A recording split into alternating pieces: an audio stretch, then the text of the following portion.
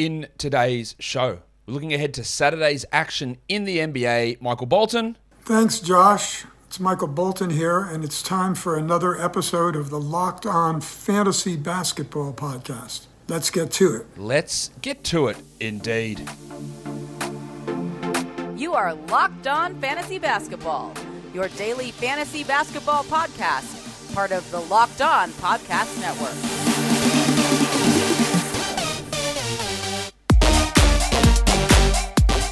Hello and welcome to the Locked On Fantasy Basketball Podcast, brought to you by Basketball Monster. My name is Josh Lloyd and I am the lead fantasy analyst at basketballmonster.com and at Yahoo Sports Australia. And you can find me on Twitter, as always, at redrock_bball and on Instagram at Locked On Fantasy Basketball. Thank you for making Locked On Fantasy Basketball your first listen every day. We are free and we are available on all platforms. We're looking ahead to Saturday. There are 7 games on in the NBA. We're going to talk about those games. We're going to talk about streaming. So, Warnie. Let's get it on, Gilly. All right, first game is the Celtics taking on the Detroit Pistons.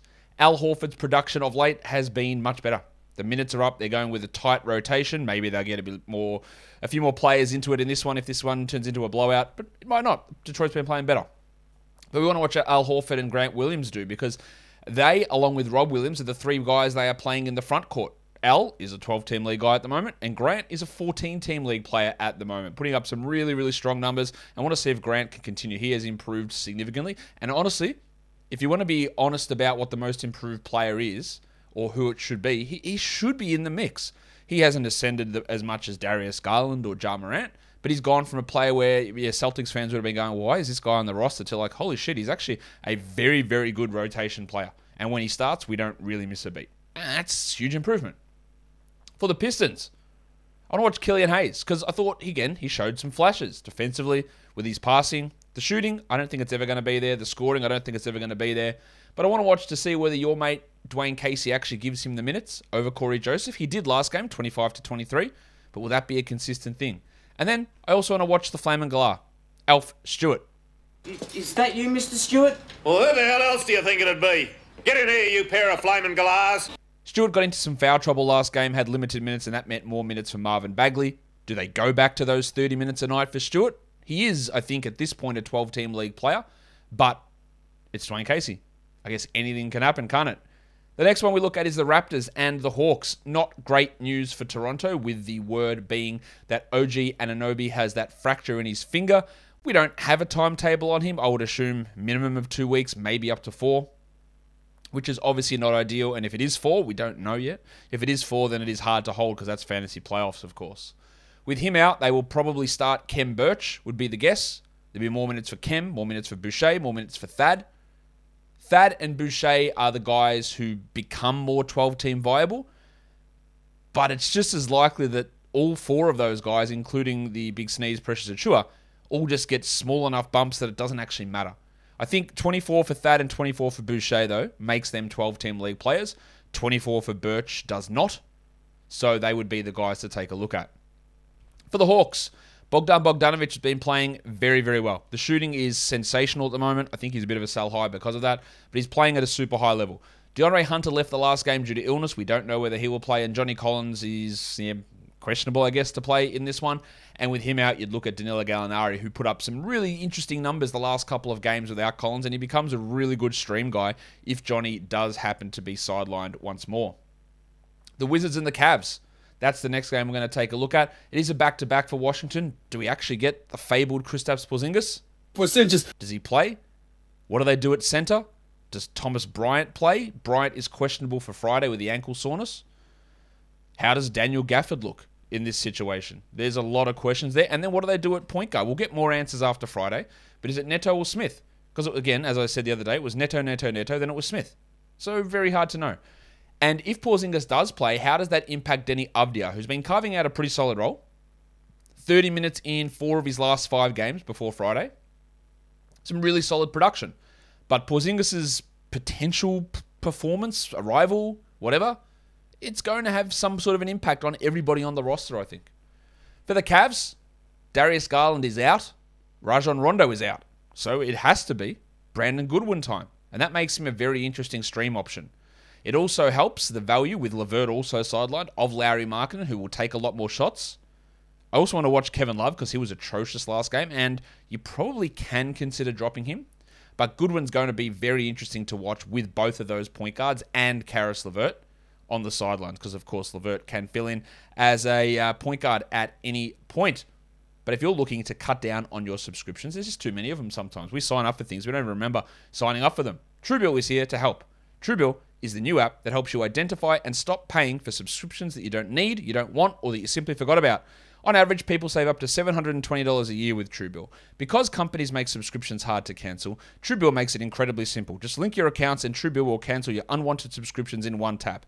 And your Truebill concierge is there when you need them to cancel unwanted subscriptions so you don't have to. Don't fall for subscription scams. Start canceling today at truebill.com/lockedonnba. Go right now. That's truebill.com/lockedonnba. It could save you thousands a year. Truebill.com/lockedonnba. Saving money is the theme of today's show because if you want parts for your car, why would you go to a local chain auto parts store? It's just a waste of time. It's a waste of money. It's a waste of mental energy. Why don't you go to rockauto.com, an online family business serving auto parts customers for over 20 years? Why would you spend 30, 50, even 100% more for the same parts? rockauto.com has everything you need for your car or truck, whether that be brake parts, tail lamps, motor oil, or even new carpet. So head to rockauto.com and find all those parts for your car or truck. And in their How Did You Hear About Us box, write Locked On so that they know that we sent you. Amazing selection, reliably low prices, all the parts your car will ever need. rockauto.com. Next game is the Spurs and the Heat. Back-to-back for San Antonio. I want to watch Keldon Johnson, who prior to the break was playing much better and starting to put up some really solid numbers. Can he continue that form? I also want to watch Zach Collins. Does he get any minutes next to Jakob Poeltl? Because at this point, it's strictly been as a backup to Jakob, and that obviously is not going to cut it for 12 or 14 team leagues. I know a lot of people were very hyped to add him. I don't really know why, but a lot of people were. But he's playing like 18 minutes a night, and that's just not going to cut it. For the Miami Heat, it's a back-to-back for them as well. Tyler Hero is playing. Will he play on the Saturday? I don't know. What do we get out of Duncan Robinson? And this is a placeholder for the minutes for Robinson and Vincent and Martin and Strus. Who misses out? Does someone sit out completely? Do they all just play 18 minutes or 21 minutes? Can Robinson push to 30? Probably not. He played 37 last game, but he hadn't topped 25 in the 3 prior to that. So he's sort of all over the shop. Well, Bam Adebayo is playing at a much higher level since returning from his thumb injury. Let's hope he keeps that up. The defensive stats are up. He's playing really, really well at the moment. Oh, Bam Bam. The Grizzlies and the Bulls. D'Anthony Melton, he's only playing like 21 minutes a night, but they've been pretty good minutes. Top 100 player over the last 2 weeks, and the production's strong. Is there any chance he gets more than those minutes? Absolutely no way, given the way that Taylor Jenkins has always run things. But the important thing is whether he can keep that level of production up. I would look at him more as a steals specialist streamer sort of player, but there is 12-team value in him at the moment. I also want to watch Ja Morant, who we know hurt himself last game with that hip. Return to action, but there is soreness that might prevail here. Ja has also been struggling a little bit with his shooting numbers after being red hot to start the season. So just something to watch as some of the stuff has cooled off a bit. The counting stats are still great, but some of his percentages have cooled off and now he's dealing with the hip. So we just want to see how the impact is there.